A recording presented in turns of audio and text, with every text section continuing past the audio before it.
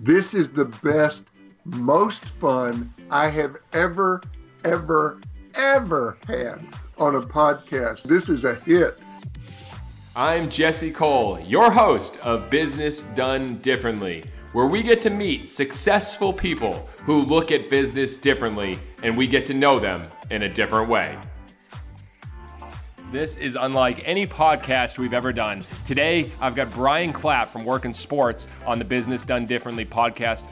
About a month ago, I was on his show and immediately started receiving questions from people asking about how to work in sports. So today, we're doing a collaboration, Brian Clapp and myself, talking about ways to work in sports and how to think differently about getting a job. This is a crazy one. I get awfully fired up, but I hope you enjoy.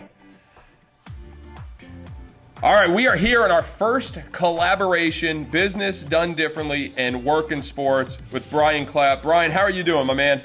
Jesse, I'm doing awesome, and this is fun. This is exciting. You and I did a podcast together about a month ago, and we had so much fun, and we had such a great response level that this is just a nice thing for us to do part two. Yes, exactly. And as soon as we did that show, immediately it went live, and I started getting emails from questions from people trying to work in sports. So I was like, all right, I got to reach out to you, Brian. You have a great reach, and we got to answer some of these questions because they got me a little fired up. I got to be honest.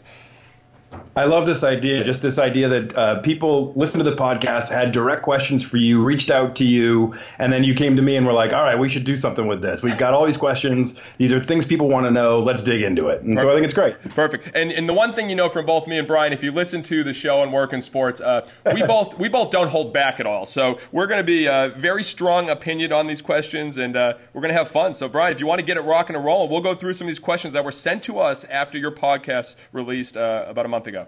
Great. So I'll ask you the first question. I'll pretend like I'm one of the people that emailed you. Question number one. Jesse, in your personal opinion, is a master's degree in sports marketing or sales worth the investment? And if not, how or where do you feel an individual would best gain the experience? All right, I'm going to lose every college professor here right now. But as far as master's degrees, you get your master's degree with experience, and I've seen this firsthand. We've had numerous people join our organization, with the Savannah Bananas, and we had one person who actually started their master's, and they said all they were learning was just theories and theories and theories.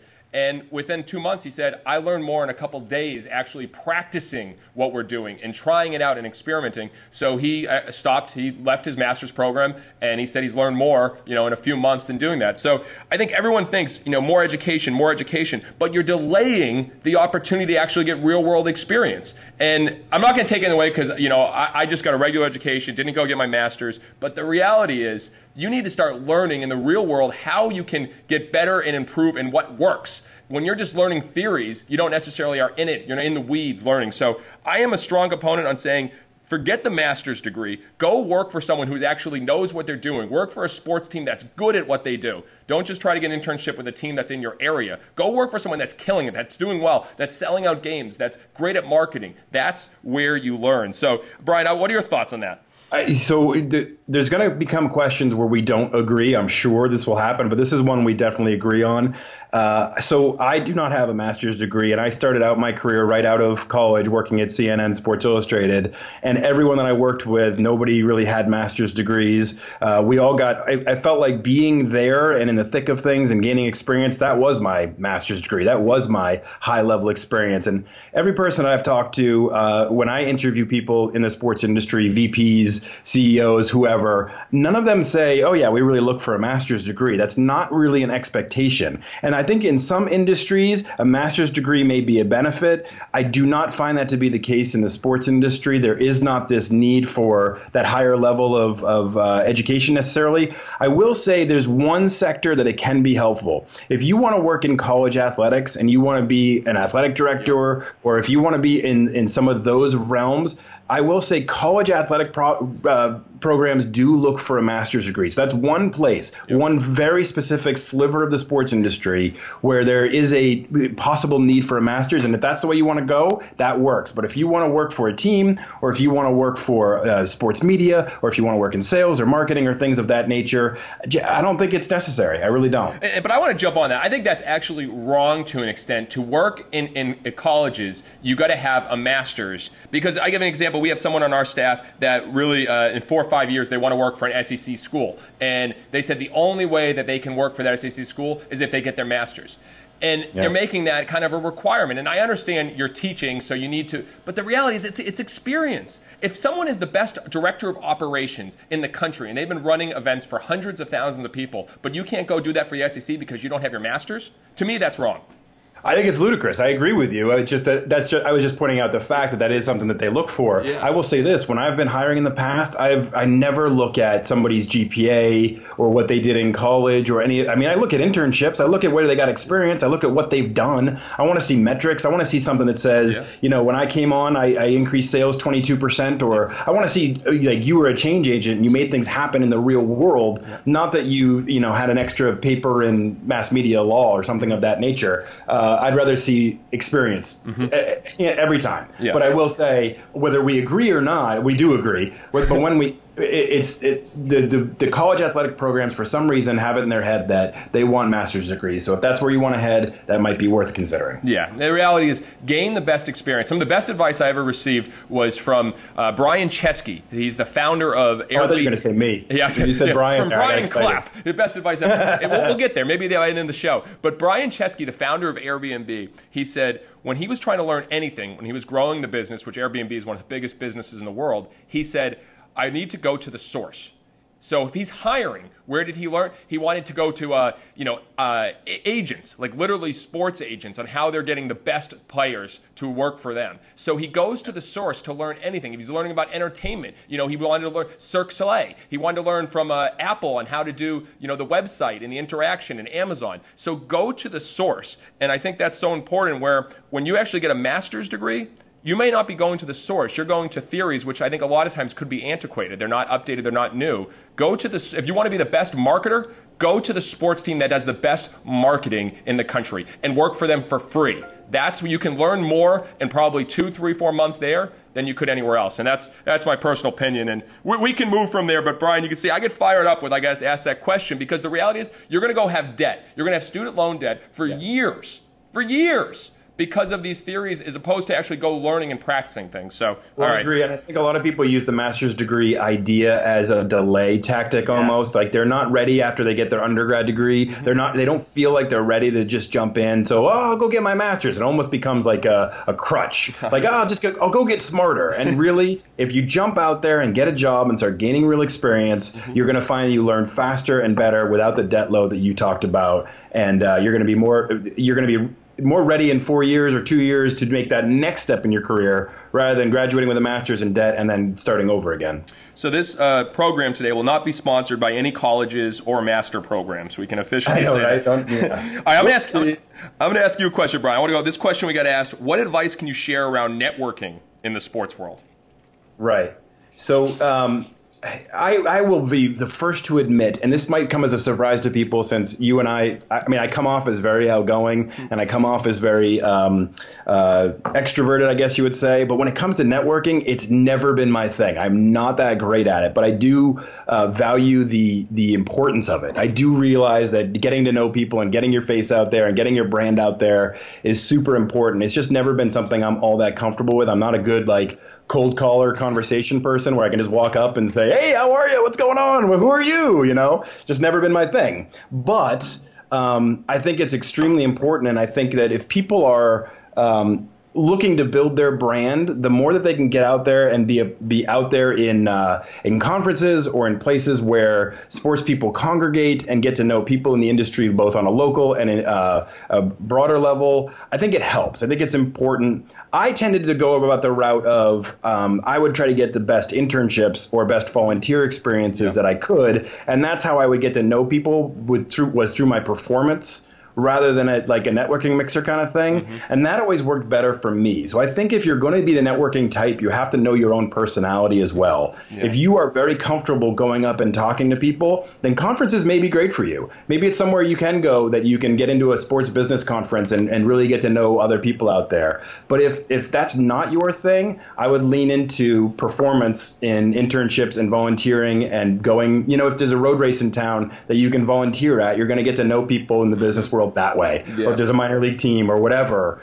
you're going to get to know people and network in that way. So it's kind of knowing who you are and how you fit in too. What do you think, Jess? No, 100%. I think it's very easy for me to say, as I'm this, animated, outspoken, energetic, definitely extroverted person, to say networking is extremely valuable. But I will say this: if you can ask some of the people that have really been successful in sports, in business, they all say the same thing, that they had to come out of their shell, they had to be comfortable being uncomfortable, and they had to get out there, and they forced themselves through that. When you have your greatest growth in business and in life and sports, you are putting yourself in some place where you're not comfortable. And if you're that introvert, you need to kind of find a way. I'm going to force myself to get out there and network, because the reality is, if you're not learning from more people, if you're not asking more questions, then you're not growing. And so a personal example was when I first joined the industry, I was 23 years old. I knew nothing about the sports industry. But I found out that one of my mentors, Bill Veeck and Mike Veeck, and we're hosting this conference. Bill had passed away, but his son Mike Veeck was hosting the Veeck conference in 2007. And immediately I said, you know what, I got to go to that and learn. And I remember I took 27 pages of notes on a 2-day seminar. And I was blown away. And I went up to Mike and said, Mike, what can we do? We're a part of this team in Gastonia that's failing. Literally, no one's coming to the games. And he gave me advice, this little impressionable 23-year-old.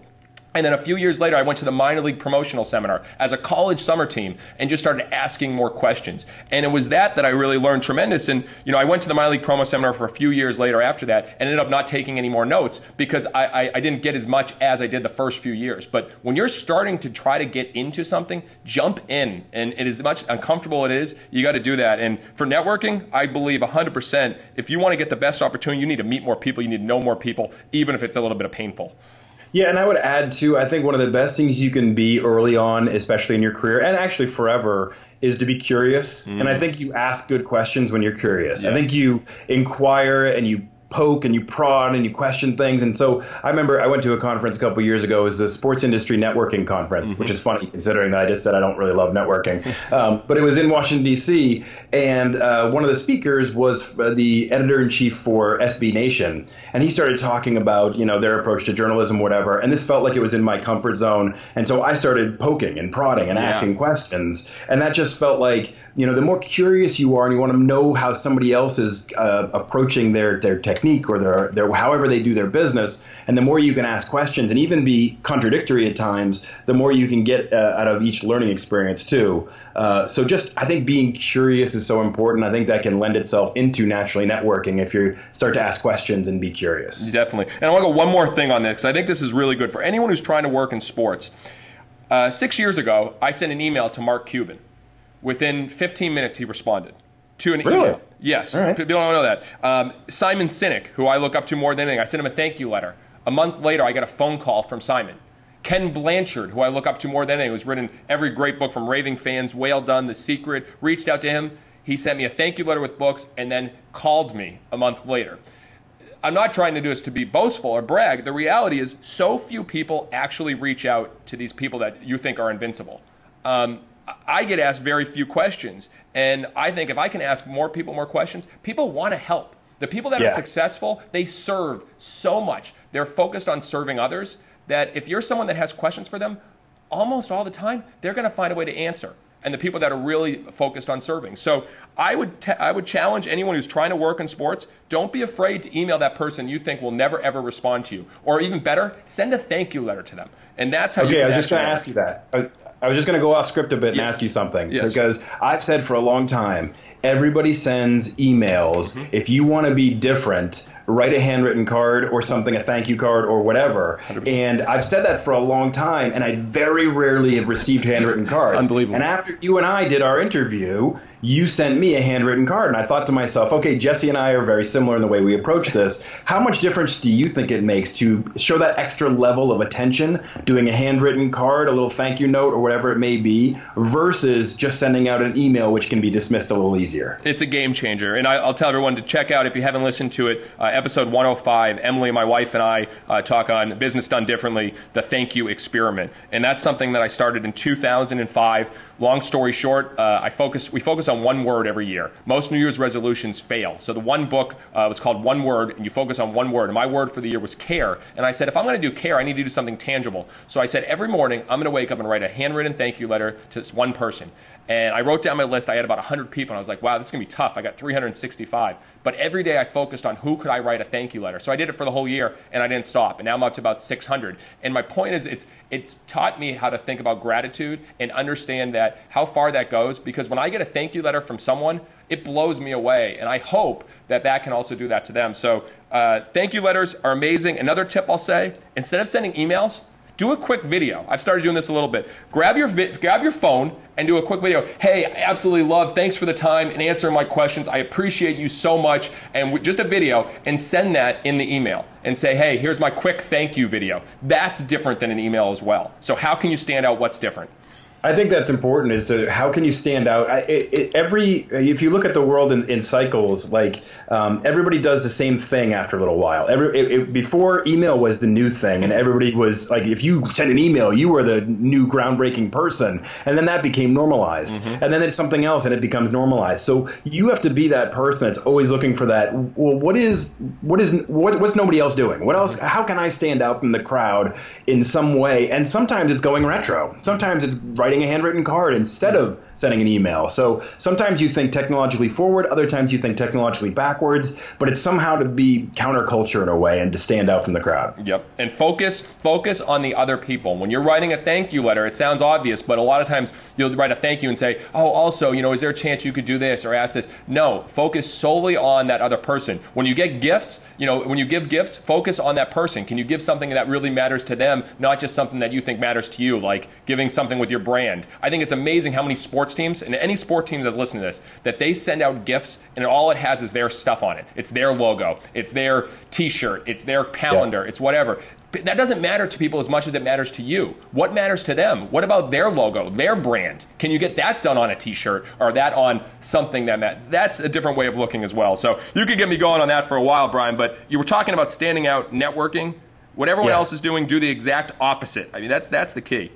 Yeah, try to think of. Your podcast is perfectly titled for that, for Business Done Differently. It is though. It's try to think differently. So everybody always says, "How do I stand out from the huge stack of resumes?" And it's not to print your resume out on pink paper, something like that. It's like you need to think differently, but also still think better too. Yeah. So I think we've hammered that one pretty well. Let me ask you, I think this is a really good one, and this one is perfect for you. Are smaller organizations a better fit for learning the business? So I interpret that as, you graduate from college, would you rather go work at ESPN or rather go work at the Savannah Bananas? Which provides the best possible experience? And as a small business owner, I think you're the perfect person to answer that.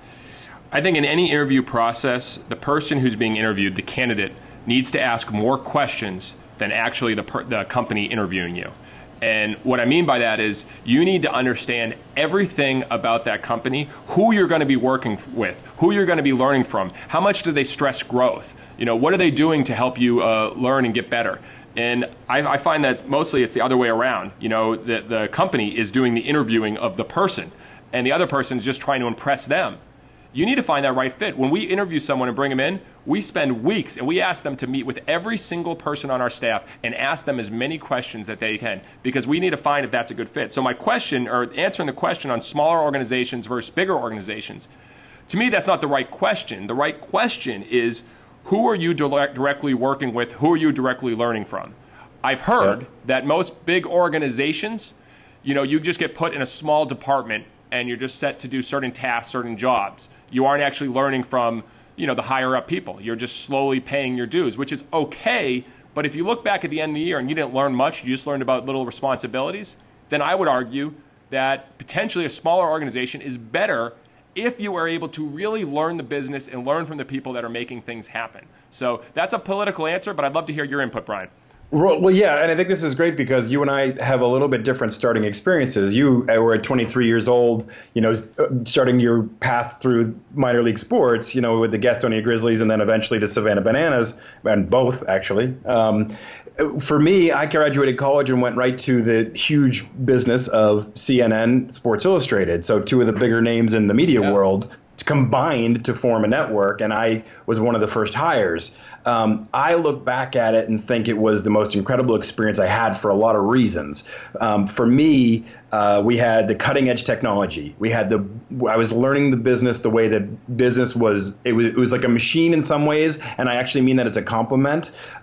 People understood their roles. People knew where their career paths were. People were given opportunities to try and experiment and do different things. I learned so much about the business structure and how revenue was generated. I learned so much about journalism and the right way to do things and vetting sources. And there were just so many things I learned how to do the right way that I was then able to take on to other businesses that I went on to work for. I felt like I always had that really strong foundation. Now, I will say, though, I've told hundreds of people over the years that they should really consider working in minor league sports at a smaller business, because you get exposed to sales and marketing and promotions and branding, and you might pull the tarp one day, and you might work with the mascot, and you might work with fan relations, and there's so many little intricacies of the business that you're going to learn being at a small operation that I think is hugely valuable. But I will say, just looking back from my own personal experience, having that big thing on my resume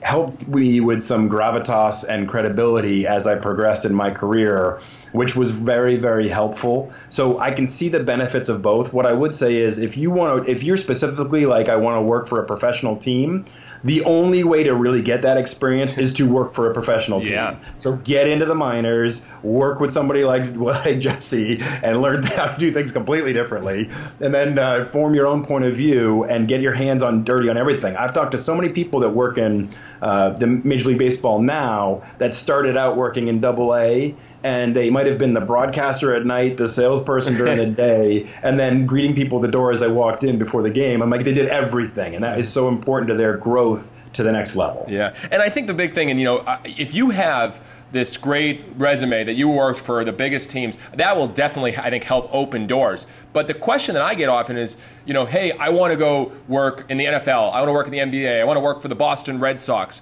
The first question I ask them is why? And I get usually a series of answers in the sense of, because, the Red Sox have been my favorite team, because, I love the Red Sox and baseball and all that. And then I ask again, why? Why do you want to work for them? And I think what's happened is, you think about this, the perception of these major league teams and these huge affiliates is like they're larger than life. And I get it and I understand it. But you're not necessarily going to be in the clubhouse, in the dugout with the players, if that's what you really want to do. It's a completely different job. And I think everyone needs to ask themselves, why do they want to work? Because I think most people, it comes down to purpose and the difference you're making in people's lives. And you could be working for the New York Yankees or the Dallas Cowboys, but the reality is you may be making a dramatically less difference working for them than you could for a much smaller organization.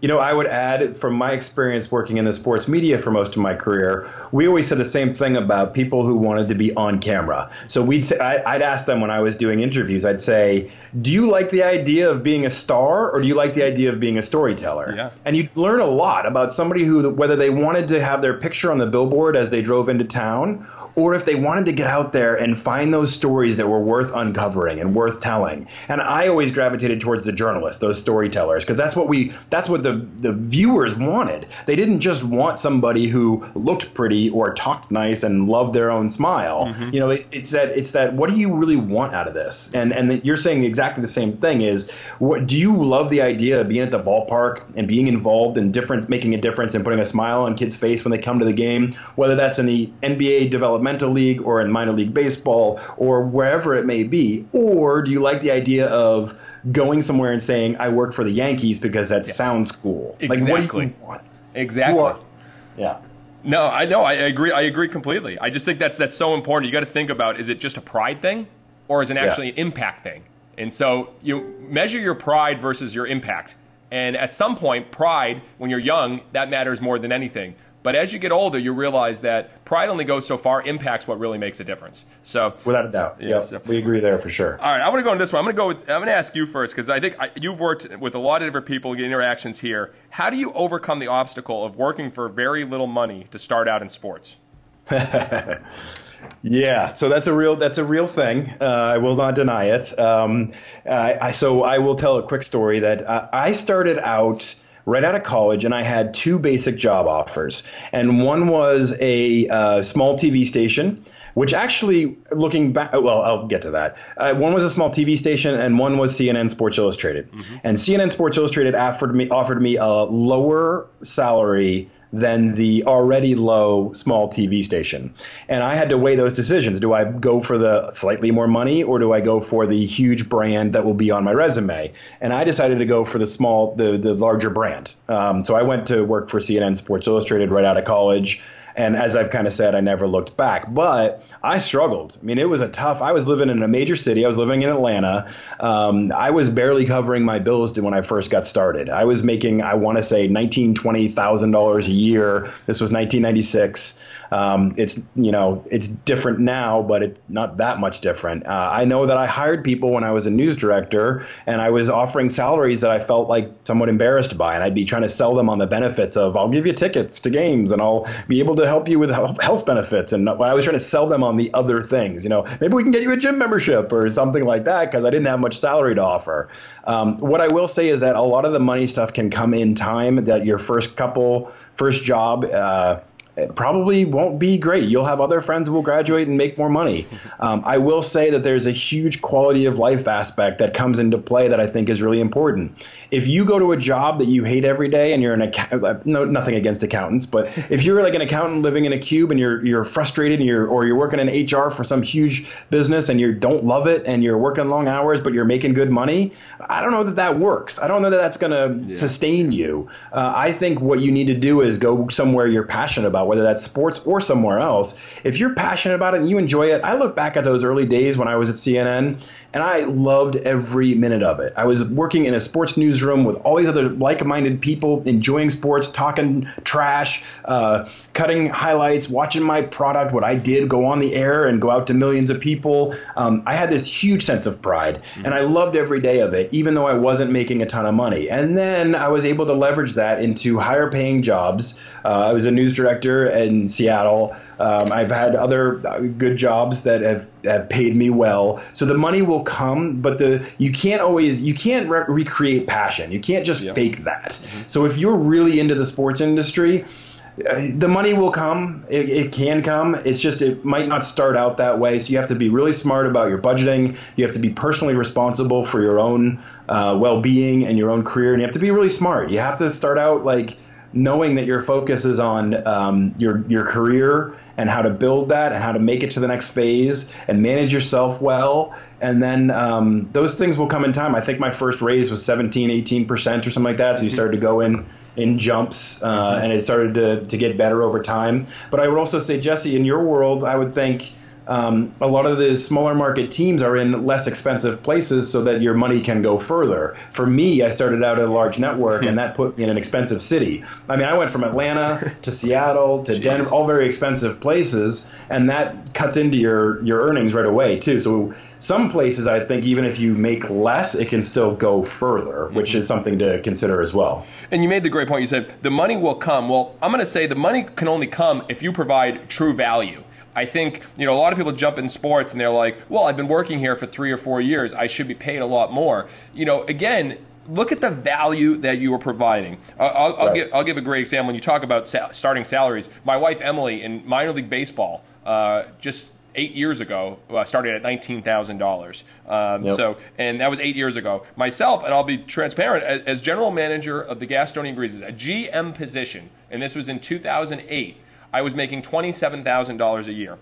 But that first year, I made a deal with the owner. I said, all right, if we turn it around and make this a huge success, I'd like to be involved in the salary the next year. So fortunately, that first year, I worked my butt off, provided so much value, and doubled the total revenue, almost tripled the attendance that first year. And so afterwards, we talked, and I said, well, I think I can increase revenue by another $100,000. Here's what I think that a salary would be fair for that. And he said, of course. And since that point, I was able to dictate my own salary. And now, as I mentioned on your Work in Sports podcast, our entire staff dictates their own salary now. And we hold them responsible to the value that they're going to provide. So I think you have to start out. I think you have to understand that some teams don't understand the value that you're going to provide, but you got to come out and say, you know what, I'm going to go crazy providing value and work my butt off. And if you have to work another job, the reality is Emily, when she was making $19,000 a year, she couldn't live on that. So she was working at a restaurant part-time to find ways. Yeah. I mean, we've had staff members working at Uber, but if you're willing to do that because you care so much about the job, that shows so much, and you will be successful. It's the people that complain about, I'm making 25, 30, 35, I can't pay my bills. Well, you do something about it. And I'm very opinionated about that, but I think everyone talks about the money in sports. We're not making enough money. It's not, well, if you're very good at what you do, the money will take care of itself. Well, and that's it. It's like you create leverage for yourself if you become invaluable. Like if they need you and you are that person that they can depend on, and you are that person that is delivering every day, and you have great ideas, and you show up and you don't complain, and we used to say in the media all the time that you get it. So like I remember a specific night where I had already worked a full shift, and then our NFL show was in the morning, and I had already spent the entire day editing all of the content for that show. And then our online editing system crashed and everything was lost. And my boss came down and she looked at me like, well, we need to start over. And I just looked at her and I said, yeah, we do, because we have a show in 8 hours. And even though it's overnight, it needs to get done. And I think I proved myself in that moment that I got it. Like, you get it. Like, this needed to get done. I was somebody who could do it, and I was going to stay overnight and do it if it needed doing. And you establish your value by how hard you work and what you bring to the table. And then you establish leverage. And then you can start to say things like you did, going back to your boss and saying, hey, if I can do X, you can do Y. And if you start to have those conversations with people and they start to look at you like, yeah, you've proven it.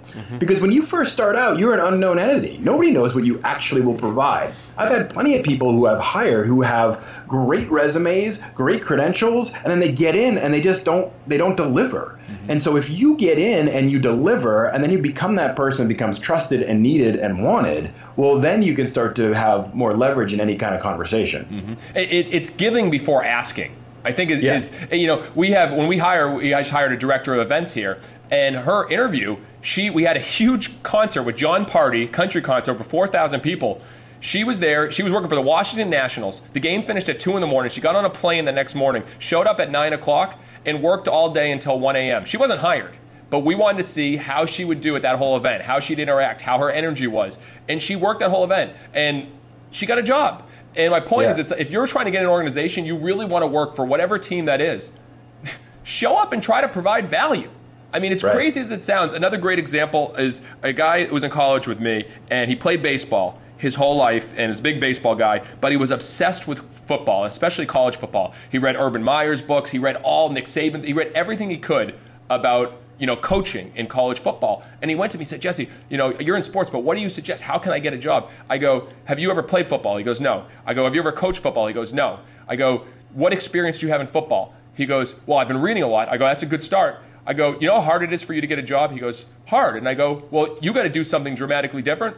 You got to, wherever you want to go coach, you just go and show up and say, I want to do it, I'll do anything. Don't ask for anything. So he started literally driving to all different programs around the country, would show up at the athletic department and say, hey, I'm willing to do whatever. And he ended up getting a job. He worked and he climbed his way up. It was at University of Louisiana Lafayette as a college coach who never played and never coached.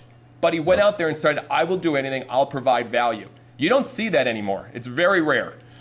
Yeah, it is. It is. And somebody is willing to put in that extra level of work. People notice that. I mean, you're in hiring. I was in hiring for a long time. You do notice those intangible things about people. People think that they're doing things and they're unnoticed, but I do think that you, as somebody with instincts in hiring, start to notice all those little details outside of what's the power verbs on your resume or the perfectly structured sentence. You get somebody into your office and you start to talk to them. You start to see a little bit more about how they tick and what's important to them and their attitude towards performance, and you start to see a difference. Then when the person comes to life when they come off the paper a little bit. And I actually found, and when you and I interviewed for the Work in Sports podcast, you talked about how you like to see somebody's future resume and their a video cover letter. Talk a little bit about that, because that's something I had never heard before, but that seems kind of cutting edge if you ask me. The reality is, I don't care too much about what you've done in the past. I care about what you want to do and what you're going to do in the future. So past experiences are important, but it's not a dictator necessarily of your future success. So when we ask for a video cover letter, the first thing we want to see is we want to see the energy, the enthusiasm, the passion. We want to see how you come off the screen. And again, with us, it's a little different. We do year-round movies, and we have a full-time videographer, so it goes twofold there. But the reality is you can see someone, how they interact in a video, and do they have that energy level? And I'm going to say that, I'm going to stick on that for a second. Energy. You want one quick hack on how to excite someone about hiring you? Show energy. I can't tell you how many videos that have zero energy. Here, this is the video cover letter you asked me to do. I went to school here. I worked for this. They've already lost the opportunity. Bring energy, because that's what that thrive. So you bring energy in the cover letter, and then the future resume. Hey, I can see myself. I want to see how big they think. Are they just planning to work for us for a year and then go to a major league team? I'm not saying that's the worst thing, but what are they going to do in that year for us? Do they want to take the organization to a whole other level? Do they want to, run 3 or 4 teams for us? And as soon as I see that, you get to how they think, and it makes it very easy. So I would say 95% of people, as soon as we put out a job opportunity, they're already gone. There's only a few percent that actually follows with the video cover letter and the future resume. And again, you've got to show that work and the effort before you get the job. It's not, we're going to hire you and then see if you're going to do the job. You got to hire slow. You got to hire slow, so you don't need to manage. I mean, you don't need to manage as much. I know there's a quote there that's like hire. Piece what is it? Together a little bit. Yeah. Hire. We can edit that. Yeah, it's something along those lines. But that's something that we work for us. True. I mean, I think that's the place where a lot of people make the mistake is that they forget that this is sports. It's like you're working in a game. You're working in entertainment. Mm-hmm. Like, bring your energy, show your passion, be excited. Like, if I interviewed Zach Hall, who works for the Arizona Diamondbacks, and he basically said, every day I show up at the ballpark feels like I'm walking into like a Christmas party. Like, it just feels like it's this great cathedral of energy, this place that so much happens, and I get excited every single day. Yeah. And I feel like that's what everybody should embody if they want to work in the sports industry. You need to get excited about the opportunity to be in a press box at a live event, or near the locker room, or walking into the arena, or marketing, or sending out the brand for a player, or working with an athlete. These are all like really exciting positions. And if you can't get excited about these opportunities, then you're in the wrong field. Like, don't even bother. Yeah, definitely. All right, I want to move with these last 2 questions that I think were really good. One's asked as an owner, but I want to gear it to your way, what you've seen. It's, what advice can you give around reaching out to smaller organizations regarding internships or employment? Yeah. So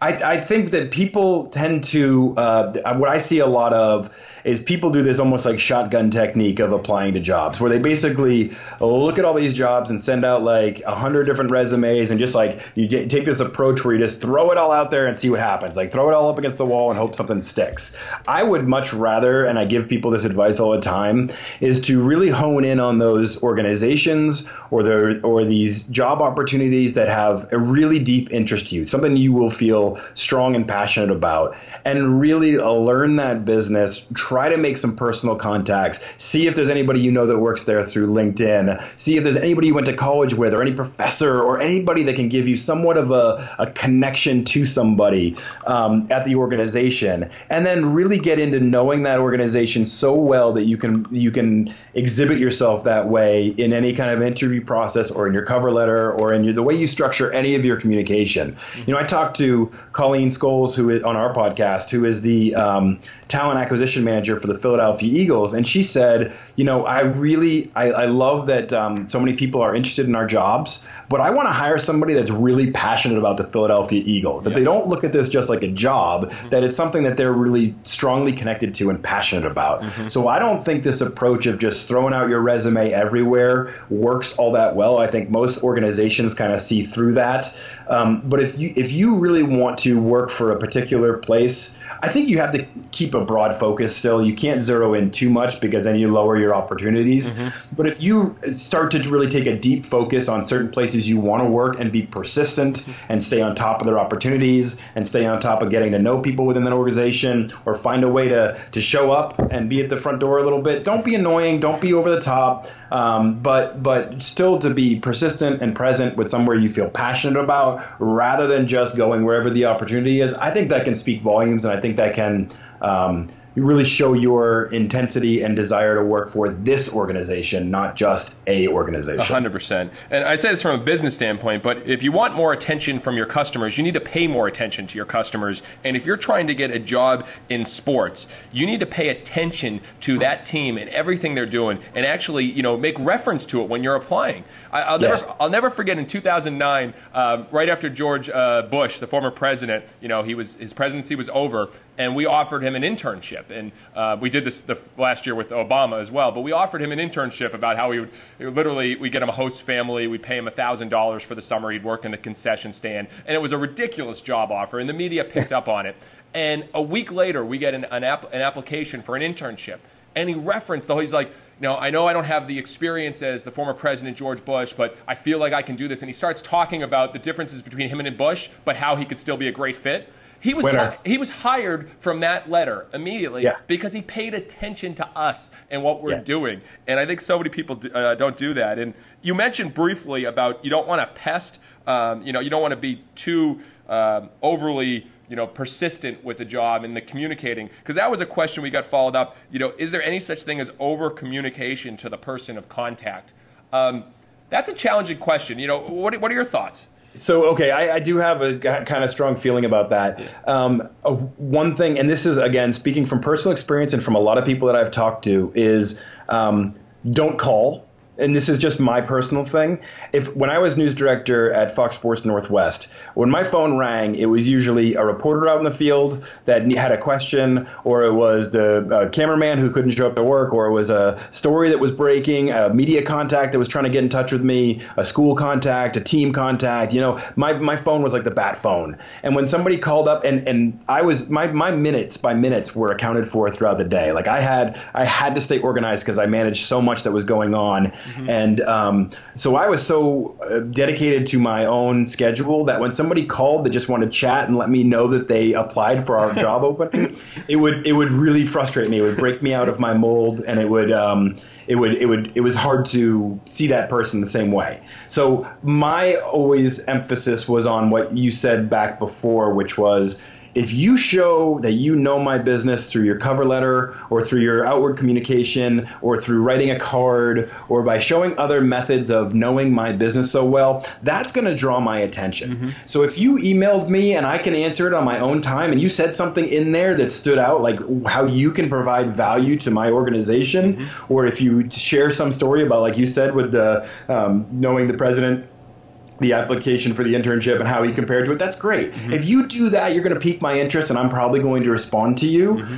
If you interrupt kind of my day and my flow a little bit, it's a little harder for me to get a good positive vibe, because I'm going to try to get off the phone with you as quickly as possible because I have stuff going on. Yeah, so, and that sounds snobbish. That sounds like I'm being elitist or like I don't have time for people. Yeah. It's just real life. Yes. I mean, there's a lot of demands in the sports industry. There's a lot of things that you're stretched thin in. I don't always have that time. But if you send me an email or you send me a card, then I can digest it on my time when I have time. Yeah, and if it stands out and it's impactful and it says something that shows it isn't a form letter and you actually put some thought into it, I'm going to notice that, and then I'm going to open the door for communication. We'll be able to go deeper. You said something, bro. You said on your own time. And I think that's so important, because people want to buy, they don't want to be sold. And think about whenever you buy anything, and theoretically, if you are going to hire someone, you're buying someone into your organization. They don't want to be constantly sold. They want to have the opportunity to buy. So from that sense, it's like if you are constantly pestering, there's something about them they don't want to buy right now. They don't want you as part of that organization. But if you do things like you said, provide value, and we said that over and over again. But the provide value, I think that's something that if you want to get a job, just come back and provide value, and you won't need to over communicate because we'll see the value in what you're doing. You'll be helping an organization. So I think with over communication, I think you got to be persistent to an extent. And I said this on your podcast. We had people that reached out, emailed, and we weren't just ready, but they kept us thinking about them. Right. That's really, really important. We had this, special needs adult who works for us, and every week he called and said he's so excited for the opportunity to work for us. And we laughed. We're like, oh, it's Reginald calling again. But we never forgot about him, and it showed how passionate he was about working for the team. So there was a level of like, wow, this guy really, really wants to work for us. If you have someone that really, really, really, really, really wants to work for you, you should probably consider them because they're probably going to show you that every day they get that opportunity to work for you. I had somebody one time message me, emailed me, and this was when I was at Fox Sports Northwest, and essentially they wrote in a critique of the entire half-an-hour show we had run the night before, and it was timely. They talked about how they'd order the stories differently, how they might have written a script a little bit differently. I didn't agree with all their critiques, but I was like, man, this guy's got some balls. I was kind of intrigued by it, and I brought them in and had an interview with them and sat and talked, and it was a good conversation. But again, sometimes being able to do it wasn't a form letter. It wasn't I am very excited for the potential for this job opening. It wasn't anything like that. It was something different. Yeah. And it broke out of the mold a little bit, and at least it woke me up. I've said this a million times, but when you're interviewing, it can be one of the most painstaking, I thought, and I know you have a different view because you're much more energetic and nice than I am. But I always thought, like, after the first 5 interviews, everybody starts to sound the same. Yeah. They all say the same cliche lines. They all read the same ebook on how to interview. They all are feeding off of the same exact advice that they got from some online site. And everybody starts to sound the same. So as soon as somebody would come in and they'd sit down and we'd start talking, and then they'd show, they'd be animated. They'd be talking with their hands. Maybe they'd stand up and go to the board and write something down, or diagram an editing workflow, or do something out of the ordinary. I'd get excited because I'm like, finally, something different. Yes. It wasn't just about I said these exact right words, or I said I don't care if you flub up, but if you show some excitement and show some passion, I'm much more I can't take my eyes off of you. I'm much more interested in what you have to say. Yeah. Whether it's right, wrong, or indifferent, just showing some passion goes a distance. Yeah. And this is a fit for sports or from a business standpoint. What makes you different? And I don't think people ask that question about themselves. They're like, oh, I want to work for this team, or I want to work on this business.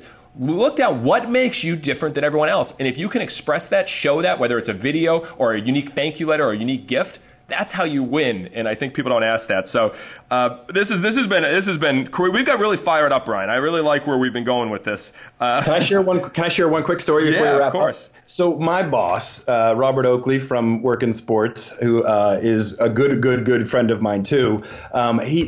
It was funny, after you and I did our podcast interview, he was convinced that you actually didn't exist and I was talking to myself because you and I sounded alike and had the same level of intensity and passion and interest in what we were saying. He was like, you just recorded yourself talking to yourself, didn't you?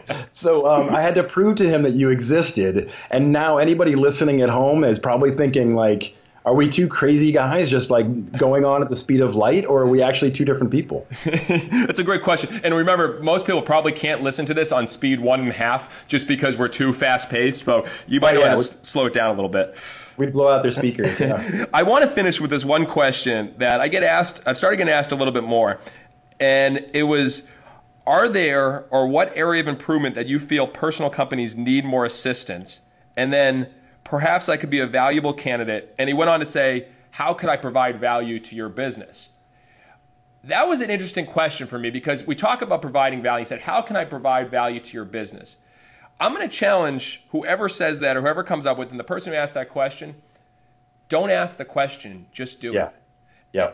Because as soon as you ask it, I don't know how you can provide value. I don't know your unique skills. I don't know your skill set. Everyone say, how can I help you? What can I do for you? You need to go and do research and look, hey, like you said, I saw your show. I think I can make it better. These are some tweaks. And then you know what? Hey, I did this on my off time. I used some of your videos. I did some editing. I want to show you what I put together.